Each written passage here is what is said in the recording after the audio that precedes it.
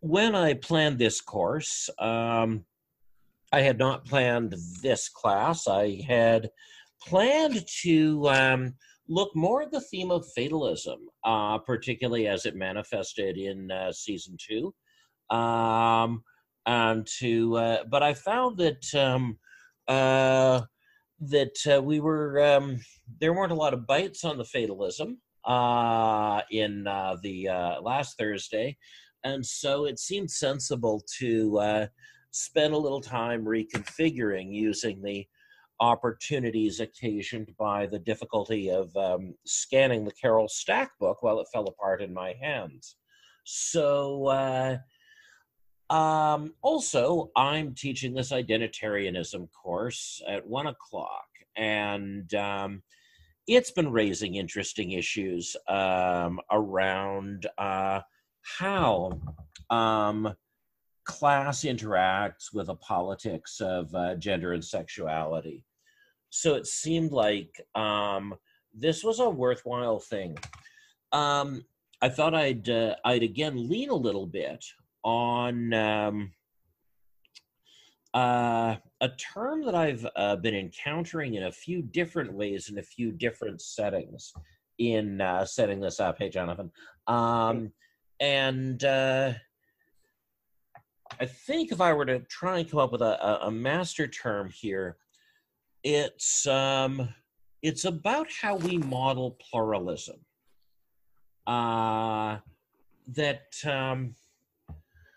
In a way, engagements with gender and sexuality, more so than engagements with race, are ways in which we can see how the park handles pluralism, and also we can see how the park offers alternative models of pluralism when it comes to forms of gendered and sexual identity.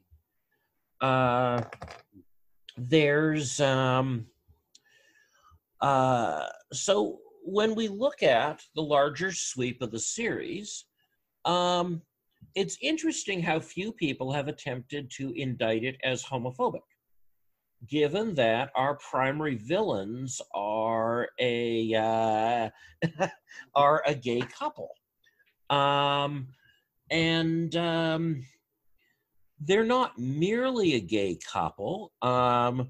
We know that they enjoy various types of drag performances, not merely traditional drag performances, but the kind of interspecies drag performances that the world of Tumblr has dumped into the mainstream. Right, our first, and you sort of wonder, like, what are Jim and Randy getting up to? What is the sexualized story they're telling in which one of them is Indiana Jones and the other is a bumblebee? How are we even putting all this together? And I think one of the first things to recognize here is that this is a peculiar kind of working class self-assertion. This property of being identitarian in that you think you can consensually select your own identity is a highly classed idea. Like, people will use examples of, everybody always says to people have to refer to racialized trans people in their justifying discourses. But so often when people affect a modern identitarian form of identity, whether that be transracial, transgender, or something entirely more conservative, this is often a very classed experience, right? And if you look at Tumblr, the social media platform where a lot of that really grew up, you see people in their mid-teens using terms from the postmodern critique, from queer theory, from all kinds of ways, using terminology that marks them as enjoying a certain kind of class privilege, which then entitles them to a boutique identity. So I think the fact that Randy and Jim like to dress up is is an interesting way in which the creators of the show are making a claim of co-ownership of certain kinds of sexual performances and breaking down class barriers to performing boutique sexual identities. So we can see an ambivalence there. But at the same time, it is impossible. It is impossible to argue that the show is not at some level homophobic. The way in which homophobic insults are highly effective against Jim and Randy, the way in which Julian and others can dominate them in a public setting by talking about their identity, right? For a while, until the late season 3, we think that what Jim and Randy like is something that's just being held over them, that its power over them is because they're closeted, because they won't come out. But although there's this moment where they come out and everybody lets them know that they don't hate them because they're gay or because they like to dress up, those same dominant games continue to be used against them to exploit the homophobia of the police department or the homophobia of the people in the park. So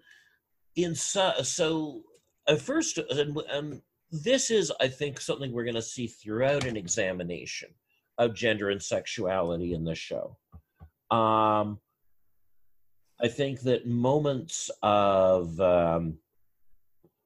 pluralism or tolerance in the show are very much like the moments of grace in the show. They're sudden and they're ephemeral. That we get. There are these moments of tolerance, and then things slide back. Moments of tolerance, and then things slide back. And so it's pretty clear that the park's residents do idealize a sort of normative heterosexual marriage. And one of the ways in which the boys themselves are humiliated or defeated throughout the show is their inability to achieve that. That they don't become upstanding citizens in the park, right? We meet the one guy with the successful marriage in season 1. And Levi, who we don't see again in the subsequent seasons, is on top of everything. He is universally respected because he has a continent, respectable, heterosexual marriage. He doesn't have kids out of wedlock, any of those things. Now, I think before going on too much, it's important to look at what we know sociologically and anthropologically about the kind of people who are being depicted in the show. A big difference between the English working class and the Anglo-American working class is the Anglo-American working class are a very prudish working class, and the English working class are not. It's one of the things that will that wrong foots working class English people when they come to the Americas. They expect a certain level of promiscuity, that given that they're going to go to be in these communities in which they're not respected or respectable people, they find it quite strange that the Anglo-American white working class so prizes and idealizes marriage, and are while they're big consumers of pornography, they are the people in our society who are least likely to have sex outside of marriage, least likely to approve of sex outside of marriage, and likely to have sex the fewest times per year. One of the strong things we find in Anglo-American society, particularly with women, less so with men, is that education really, really strongly tracks to the number of times you have sex in a year. It's the strongest predictor for women, and not income, but education. And so one of the things then that the show, I think, does a good job of depicting is it shows just how little sex everybody's having. These are and that when this is attempted, people are thwarted in amusing ways in their attempts to do this fairly basic thing. I guess you can't bang behind the muffler shop anymore, you know? You know, you used to be able to bang behind the muffler shop. But that, of course, is like looking back at an idealized past. There probably was no moment you could bang behind the muffler shop with any reliability. So one of the things that we're witnessing then, and one of the things that helps to explain the latent homophobia, is that a trailer park full of white people is a very sexually conservative place. They're conservative about sexual identity. They're conservative about sexual acts. They're conservative about the recognition of relationships and the exclusivity that they might imply. And one of the reasons that we might think that is that many of the tools that are available to richer patriarchal societies for asserting male privilege and the patriarchal base unit are unavailable. The marriage is an expensive thing, and because of that culture of reciprocity, that's so important in the Carol Stack book, marriage is further out of your reach than it is for middle class assholes, right? The middle class, you can fly yourself and your parents to Scotland, have a, $8,000 wedding or whatever, and fly home, and your community will turn around and recognize your wedding, even though they didn't get to go to Scotland. They didn't get a single beer. They didn't get a hot dog. And you can see, right, that in order to legitimate the marriage of Ricky and Lucy, it's necessary to rob the grocery store. It's like, no, we don't want any money. We just want the food. And there are Corey and Trevor figuring that if they just get enough bananas, it'll fill in all of the other gaps. And so marriages, again, are more traditional, not in the sense of a specific religious liturgy or a specific style of dress, but based on the idea that you're responsible for getting everyone in your community drunk that night. That a more traditional marriage is not a moment of acquisition as it is for the bourgeoisie with their gift registries, right? The Bay's got a gift registry. Zellers does not have a registry. And Zellers is, right, the normative store, the place where the fuck off department is located. And so and so you have an older, a more venerable tradition that really, goes back to before the Catholic Protestant split, where the normative standard of marriage is that of the potlatch. It's about the destruction and distribution of wealth, and its conversion into something inside the symbolic order. So the society then is conservative about its gender roles. It's conservative about ideas to do with sexuality. It's conservative about the mutual obligations that go with the solemnization of marriage.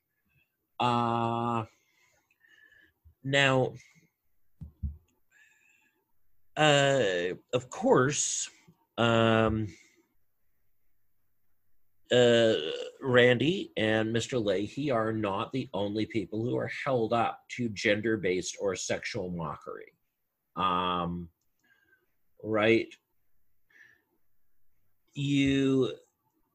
Whenever Corey and Trevor are off screen performing miracles and acquiring large trucks and capturing Rita McNeil or whatever it is, you also assume they're doing some other stuff together that they're probably getting up to because of their constant disappointment with the lack of sex that the park is providing them. And of course, we get to formalize that with the fact that they're nobody's ever in a couple with either Corey or Trevor, right? Sarah is involved with Corey and Trevor. One of the things that helps to expose to us is that Trailer Park Boys is, much as they're making various sexual and gender performances that are largely associated with the white bourgeoisie available to people in the park, they're not placing them in the categories the white bourgeoisie are going to place them. Corey and Trevor don't have a sexual orientation in the modern sense of the word. They've got like a hierarchy of acceptable sex, but the idea that who they are is driven by a set of aesthetic preferences, that's not how we choose to define Corey and Trevor. In many ways, right, Mr. Leahy is very reluctant to identify as gay because I think very legitimately he doesn't see this as a full translation of his sexual identity. And he very much misses a whole bunch of the domestic things that come of having a wife, right? The things that Randy will do to try and please Mr. Leahy at home are performances of femininity, not in a sexual sense, but in terms of like making doilies or cleaning the trailer, all these things that he knows Mr. Leahy misses that aren't really what Randy's about, but they're filling in this piece of Mr. Leahy's sexuality that isn't fully expressed in what we might call a gay relationship. So one of the powers that they have in the show is the fact that it goes back to a certain category. One of the things about the show, and I chose mostly not to run with this, maybe I'll redo another lecture for this, but I've been long fascinated in the 10 years I've been sort of doing my thinking outside of a university setting, the invention of the concept of the neighbor, right? That there are no neighbors before the 15th century, because why would you need a word for somebody who lived near you that you didn't know? There's no such person, right? There are no neighbors in the trailer park because everybody has a more specific identity than neighbor, like that asshole or the greasy caveman or whatever it is. So one of the things about the park is that it has a bunch of what we might call pre-modern characteristics in its unwillingness to use categories when something or when a person or a dynamic can be named specifically. We don't need a name for Corey and Trevor's sexuality because because everybody knows what you mean when you say Corey and Trevor. Any other thing would actually become less precise. And so the ability to not name is a lot of where the tolerance and pluralism in the park comes from. That you're tolerated not because you're a kind of person, but because you're you and you're there. And we don't need a set of rules for dividing people into kinds of people and then explaining why each of these kinds of people merits relatively egalitarian behavior. Now, there's another element to this, though. When people have studied pluralism in the Roman Empire, Roman pluralism, like the pluralism of 19th century Chicago or New York, was full of riots. It was full of riots and name calling. And this is not exactly intolerance. It is a kind of rough and tumble pluralism. It is a kind of pluralism that we might associate with the virtues of a kind of masculinity rather than a progressive theory of pluralism. A progressive theory of pluralism is about inhibition, self-control, not saying the offensive thing. This kind of more venerable pluralism involves using fights and riots as a safety valve. That just as in arguments about fire protection in this age of climate change, where we go, well, you know, these fires wouldn't be laying waste everything in front of them if we hadn't been preventing this fire for the previous 30 years and building up all of these, all this flammable material on the forest floor. And so these other models of pluralism, you see a society avoiding large-scale violence, avoiding large-scale offensiveness by engaging in regular, smaller-scale violence and offensiveness. And I think that this is very much the park's model for tolerating homosexuality. It is a homophobic park.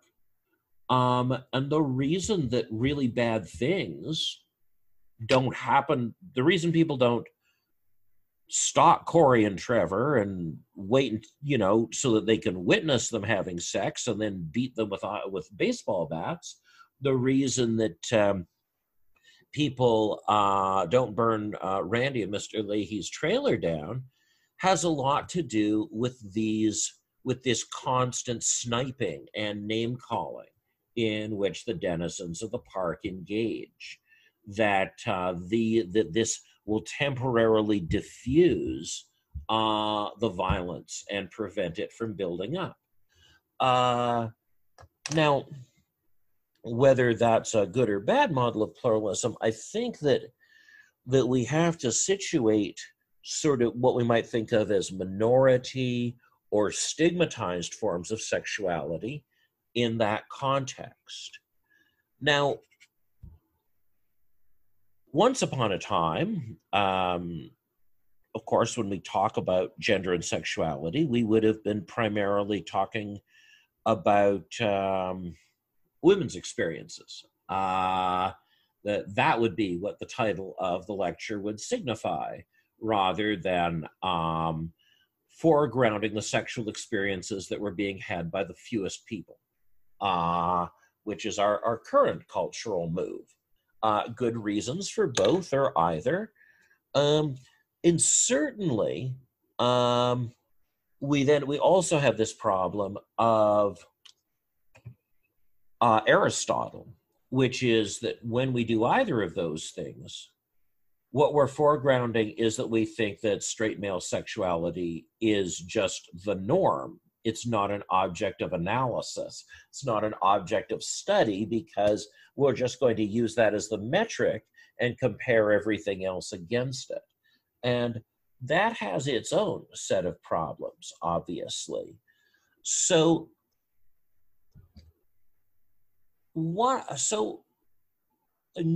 I talked a bit about marriage, heterosexual marriage, and the basic conservatism of the park. What are some other dynamics that we can see that are distinctive here? And for me, one of them is, and I don't think we've got to this episode, the playing space episode, but in season 5, right, Mr. Leahy is back to drinking, and he's filled all these water bottles with vodka. And Ray, of course, figures out what's going on, and they interview him, and he says, you know, Leahy, he's just going around with that bottle of vodka thinking it fools people. You know, I think he stole that from me. I invented that. I was doing that for years when I was with Tammy and hiding the drinking. One of the things that we see in male-female relationships in the show is this Coyote Roadrunner dynamic, where there are all these futile attempts to catch men doing things they shouldn't be doing. And that in many ways, the way that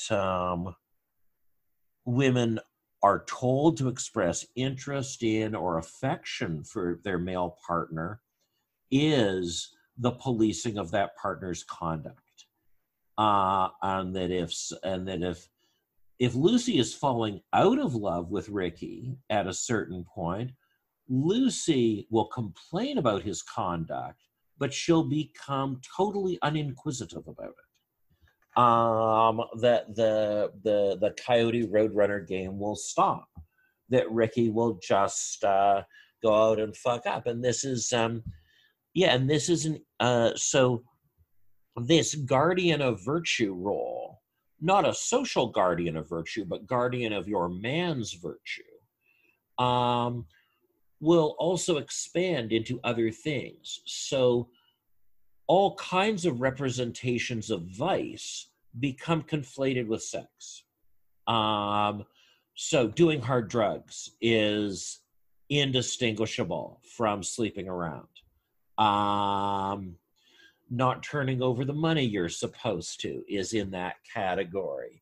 And what we see when we look at the things that are conflated with sex, they have to do with the ability of the man to materially provide. That money got spent on a hooker, that money got spent on drugs, that money got spent on guns, that money got lost. And so we see that this virtue policing appears initially to be primarily about sexual continence, but is much more about the material continence of the relationship to retain the resources that the relationship has acquired through the partner's labor. The traits that are idealized in men that the various men in the show fail to live up to. I'm reminded of Sam Losko's various attempts to take over the park. And the number one reason that Sam Losko can't take the park over is that he doesn't have a trailer. The trailer is never his. And when he isn't in somebody else's trailer, he's in a camper.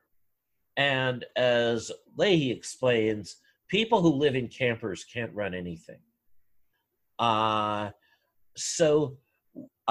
Similarly, the difference between Ricky's level of failure as a man, between whether he's living in his car or whether he's sleeping outside of his car, like the car is not good enough, but it's also clear that the car is such a huge step upwards.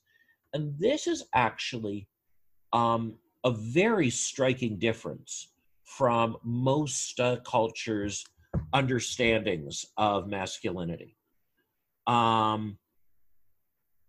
The only sort of subculture I can really think that understands masculinity in a similar way would be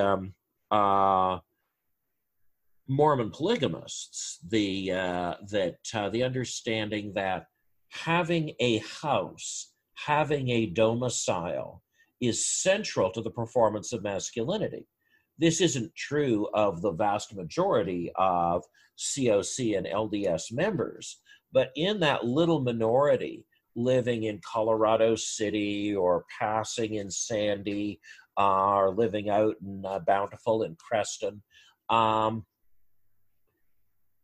the house attaches to the male gender rather than to the female.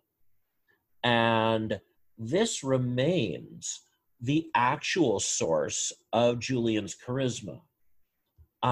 It's the fact that Julian never loses his trailer. That, yes, he never loses the rum and coke, but it's that capacity. And then in many ways, what's encoded in holding the rum and coke is the way that Julian has this special property of being unable to be stripped of his possessions, no matter what the material circumstances are that he faces. And so he always has the trailer, right? When he's going to get together with Candy at the end of season 1, he's bought her a special trailer, that insane Hobbit type trailer. I can't even describe it. But it's really important that Julian is seen as the most manly in the eyes of women interested in men because of the stability of his relationship with a domicile and the fact that he can provide that domicile. In almost any other schema of male-female difference, men are providers of wealth, but the domicile is gendered female.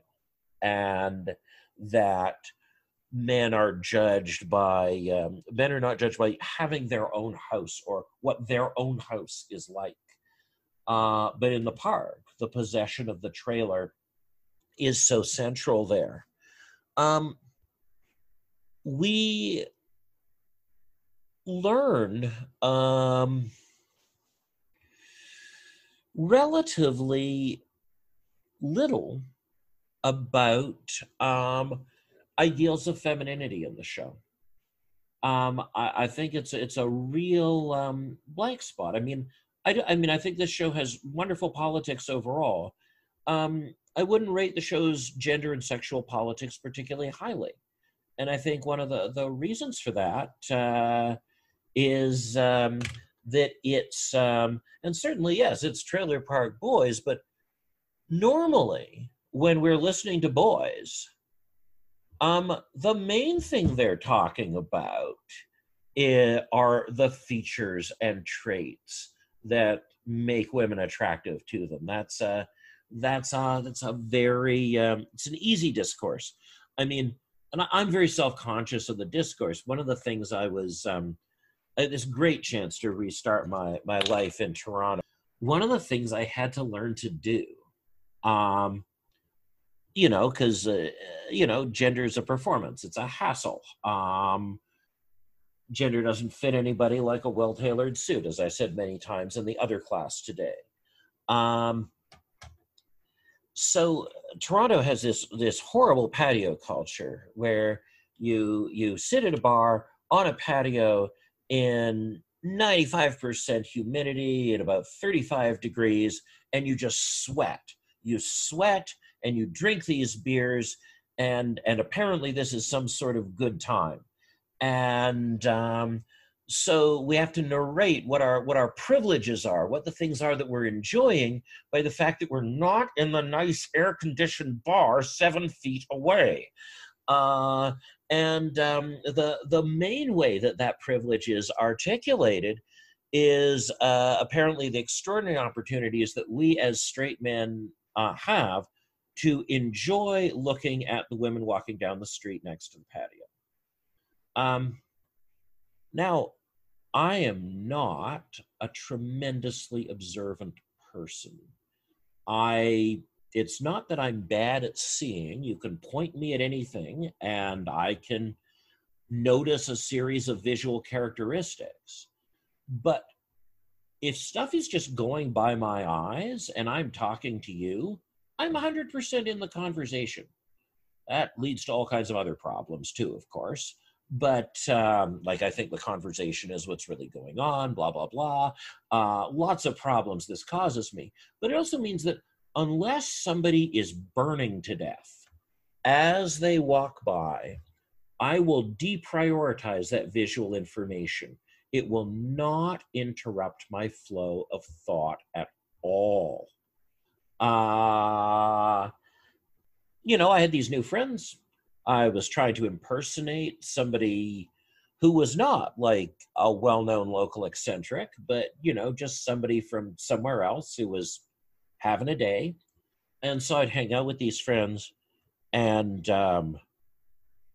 I had to fake having seen all these people walk by. And then I had to guess, based on my prior knowledge of the tastes of the men I was talking to, what the person was likely to have looked like in case someone asked me a follow-up question.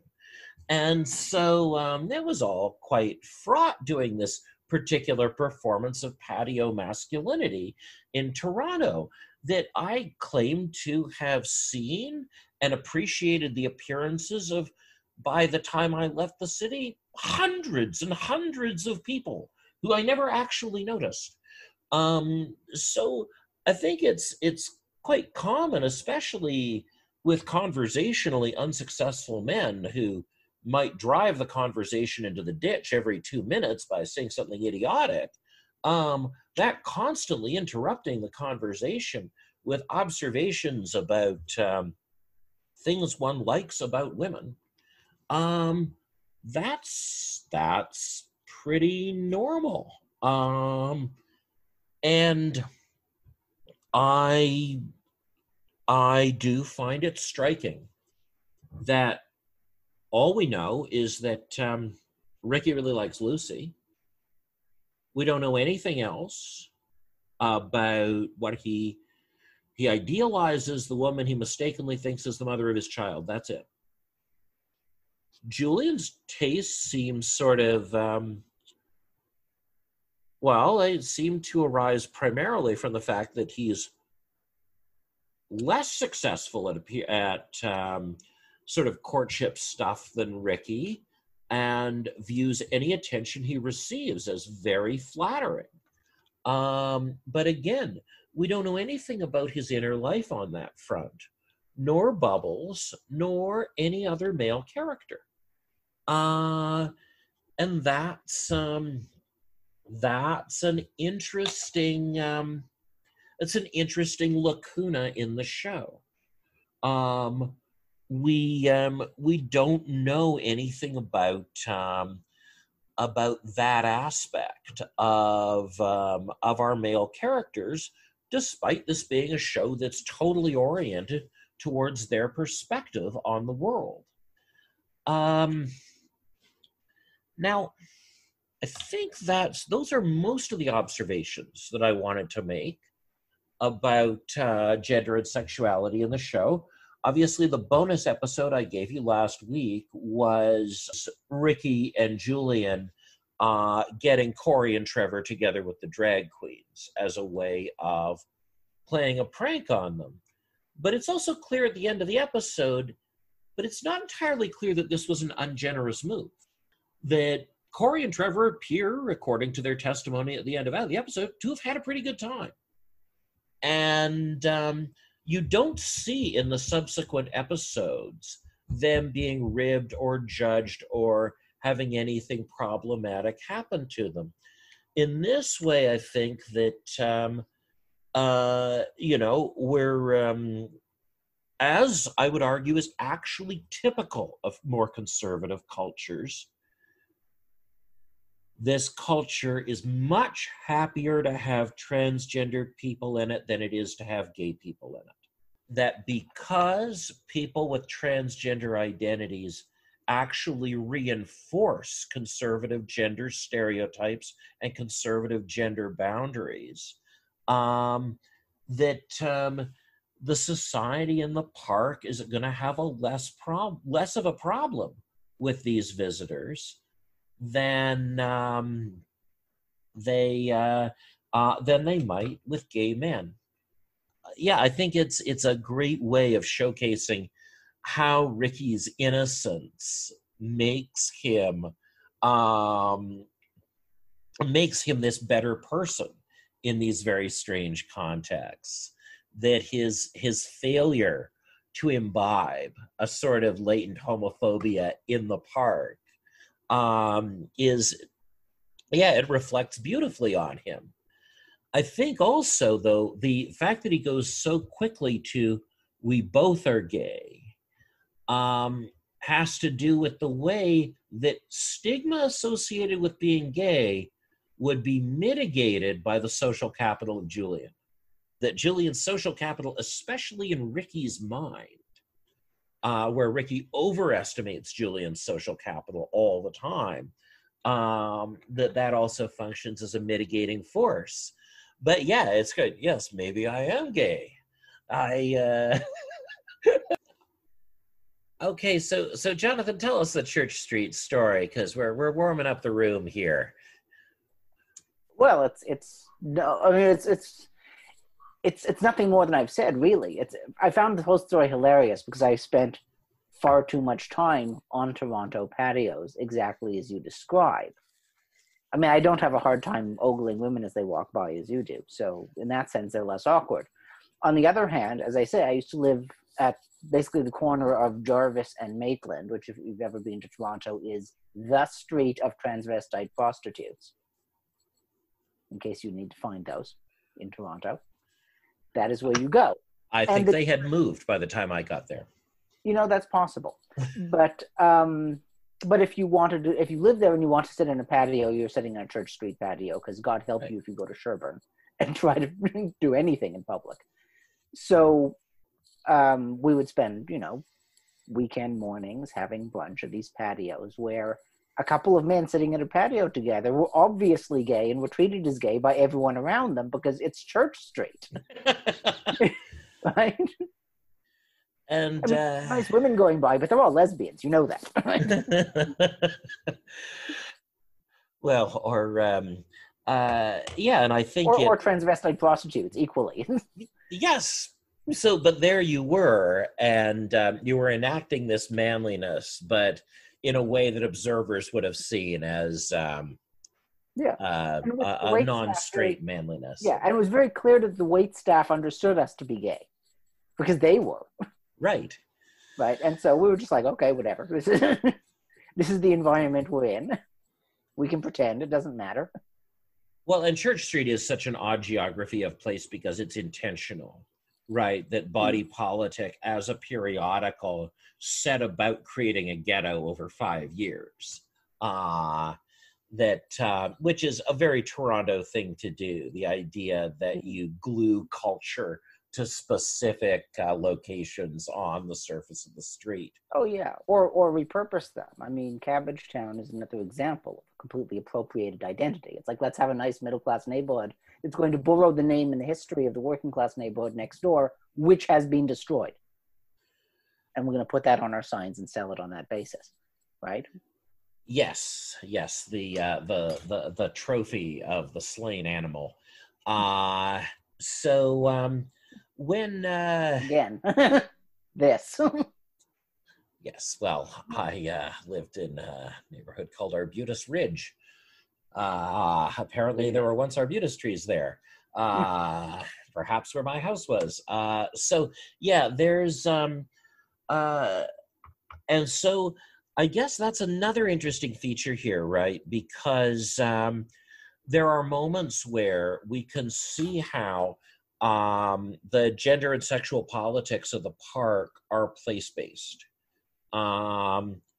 Clearly, we've left them. What you can do in your car obviously changes by the time you get to the muffler shop, but the degree to which when Mr. Leahy has the complete psychiatric meltdown and attempts to take Ricky hostage,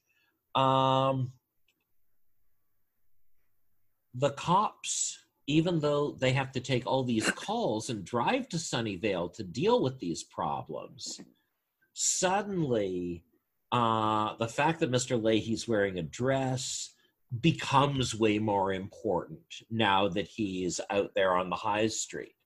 That one would think that the propane and the gun might be prioritized ahead of the dress. But one can see that in terms of shocking the local constabulary, it's not. It's that Mr. Leahy thinks he can wear his dress off the park premises. That we can see that it's that because class has been nailed to this space, we can see that the sexual mores and norms of the park obtain within a very small geographic area. Other thoughts on gender and sexuality in the park?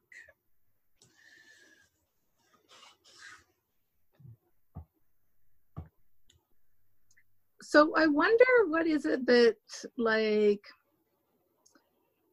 you were saying you think that the people in the park find being transgender more acceptable than being gay to them. And it kind of, it reminded me of, I was reading this article about that apparently in, I think it's in Iran, where that in their country, it's there's a lot of persecution of gay and lesbian people, but not of transgendered people. And there's this incredible pressure apparently for, if you're gay or lesbian, that you're actually transgendered and should go through the process and have transgender surgery, etc. Because apparently, according to this article I was reading, that someone had at some point convinced the Shah that people who were transgendered were an actual thing and should be helped, and etc. And so therefore he decided that was the case. And so it's a very different attitude towards transgendered people. And in fact, gay and lesbian people are pushed towards instead identifying as transgendered when that's not in fact their identity. Well, half of them anyways, but yes. Yeah, well, I read something about this. Yeah, no, this is, no, absolutely, that story of Iran is the case. And we find that this is spreading among American evangelicals and British evangelicals. That's an ascendant belief. But what actually shields us from understanding how conservative the belief is the way in which we situate ourselves, right? Because the modern progressives, people who use this term, like this is a term that often refers to like progressives. What are some of the things that's true about them? Well, they trust authority figures much more. That's a progressive trait. There are all kinds of progressive traits that when you start unpacking things, you go, isn't this a kind of conservatism?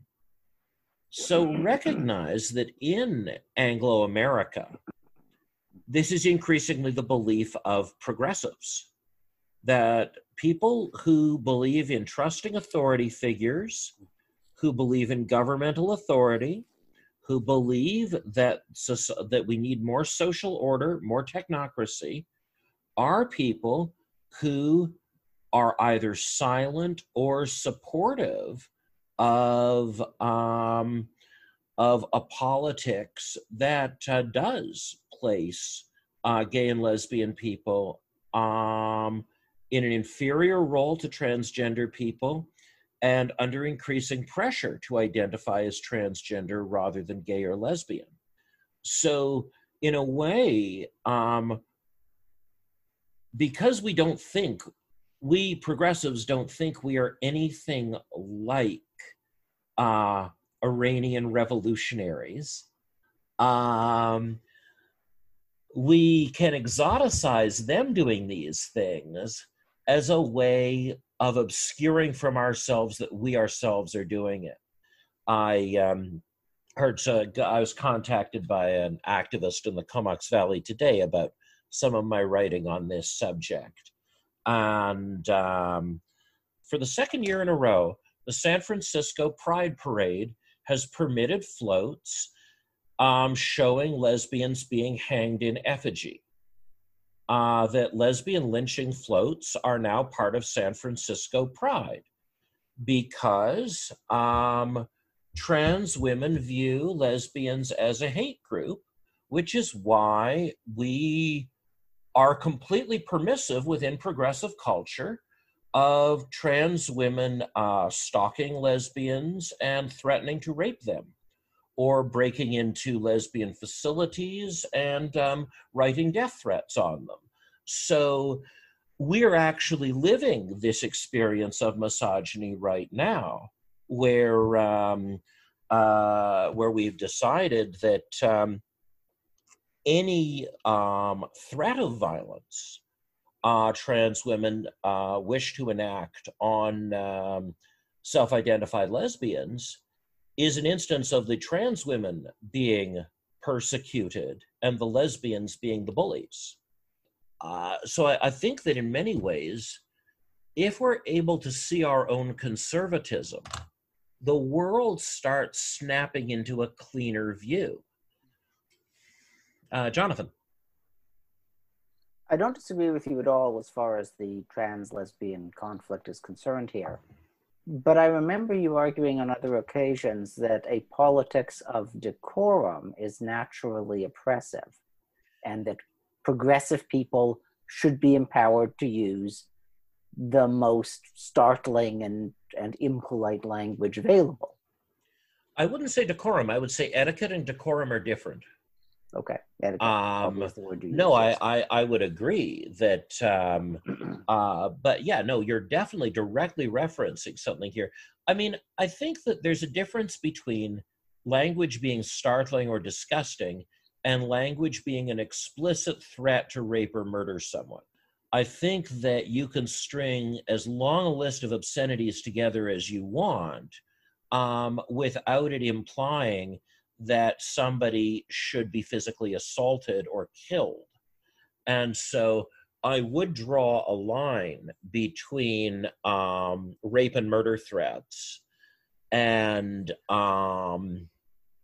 highly obscene or degrading language. I think that we can construct a line there. But I think the main difference between decorum and etiquette is that decorum is a largely intuitive thing and etiquette is a largely occult thing. RT.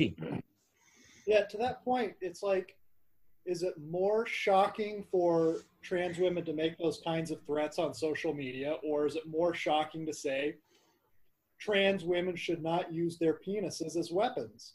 That second thing is way more like out of bounds and crazy and not allowed in like the discussion climate today. And so I think it does say that, like, just because a word is naughty or vulgar doesn't mean it's necessarily a breach of etiquette.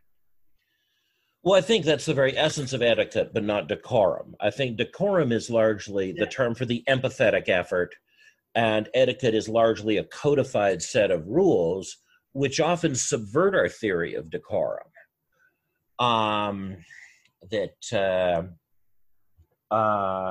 but I'm making an etymological case there in order to draw a But, bright line between certainly those words. yeah, but there are particular contexts in which you could, without specifying any particular action, describe a person in terms which are reliably historically associated with violence. Yeah, I'm Maybe not gonna. the language may not be available for, cis white people, but the language is certainly available for other kinds of people, which would make that distinction hard to sustain in press often. Oh, and I would go further to say it's not merely a distraction. Often these conflicts are deliberately structured in order to facilitate the agenda of a dominant group that goes well beyond distraction. It's pretty clear who is going to benefit from the normalization of rape threats as political discourse. And it's not going to be trans people. It's going to be the alt-right. It's going to be the authoritarian right. It's going to be men with a very toxic and very conventional understanding of masculinity. It's going to, and so it's not merely that we see groups being manipulated to be pitted against one another. It's that discourses for that conflict are explicitly designed as a kind of vanguard, that if we can get this discourse permitted in this context, then what happens if this discourse becomes permissible in the context of society as a whole? What if we can, and that's what I'm seeing, is it's not merely trans women being distracted from how they are oppressed by the religious right. It's that, in fact, they are handing the religious right the very tool that they will use to engage in that oppression, which will be sexual violence. And what can we say? Well, we have to say that that's what's going on, even though people will get very upset. There's a dress rehearsal for this that I really, that we really saw with the porn split in feminism in the 70s and 80s, right? That second wave feminists became very divided over the question of whether pornography was intrinsically oppressive. And what this did was it made, so these battles were going on, and these battles needed resources and supporters. And so anti-porn feminists experienced more and more support and got more and more resources from the Christian right. And pro-porn feminists experienced more support and got more resources from pimps and pornographers. And so and we're seeing this again with the debate about whether sex trafficking exists, where there are two different parts of a larger patriarchal machine. And I think, given the level of historical knowledge of that first split in the 70s and 80s, I think this is absolutely conscious by the right. I think this is being these conflicts are being very deliberately ginned up by the right. That this was so successful in the 70s and 80s that so many feminists ended up doing the work of one or the other of these very destructive patriarchal forces. Why not try this again? Yeah, Gabrielle. If you make an etiquette breach, you can be subject to a rape threat or a death threat. And what are those etiquette breaches? Well, I think the J.K. Rowling posts are a very good example. Now, we might not consider what J.K. Rowling wrote to be offensive, but we have a different theory of what it means to exist as a person than identitarians do. Identitarians believe that identity and ontology, both of which you can translate as being, are the same thing. So being, in the sense of I am a man, is conflated with being in the sense of I am alive. And so what then happens is, if somebody says, could you explain to me how it is that you are a man, or how it is that you are a woman, or how it is that you are whatever it is that you say you are, what that's translated to for people who believe in this theory of etiquette is, I demand that you explain to me why you're allowed to be alive. So one of the reasons we see all these rape threats and all these death threats is because they're understood by the people making them as retaliatory and commensurate with what has just been said to them. Well, I know. Oh, yes. And that's, of course, what we see in all kinds of communities. Part of this tragedy, there are all kinds of people who would be raising their voices in favor of pluralism, except for the steep social consequences they face when they do. So my experience in both Vancouver and Toronto of organizing with people in the trans community was that we shared a belief in feminism, and that became a structuring feature of how we managed our interactions with one another. The replacement of that feminist consensus with, I would argue, the illusion of an identitarian consensus creates problems because it also involves policing the identitarian consensus. And hearing from this woman in Today about how, because she doesn't think rape relief should be defunded, the trans women who are dominant have repeatedly threatened her with gang rape, and she's afraid to leave her house now. So we have people in communities who are seeking to engage in acts of solidarity.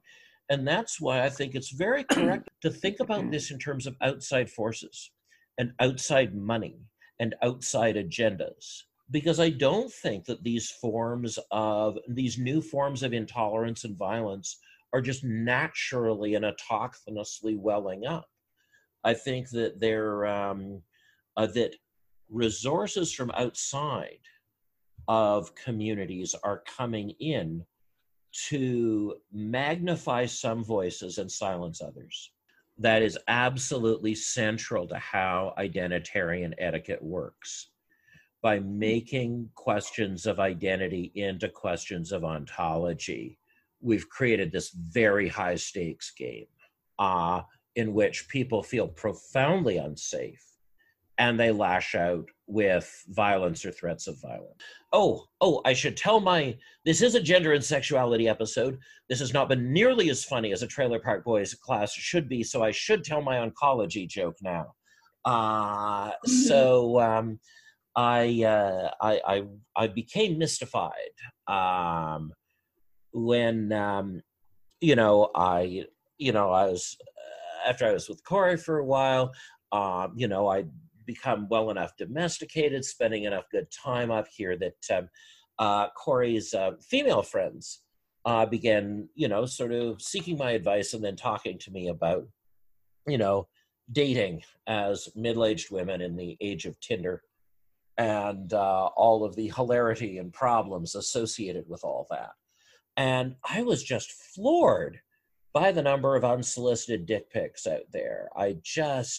I couldn't believe that just by virtue of having a Tinder account, there's just like this blizzard of bad dick coming across your screen all the time, just uncontrolled. It was just like, and first of all, I thought, well, this is a very interesting problem because these penises are surprisingly well photographed.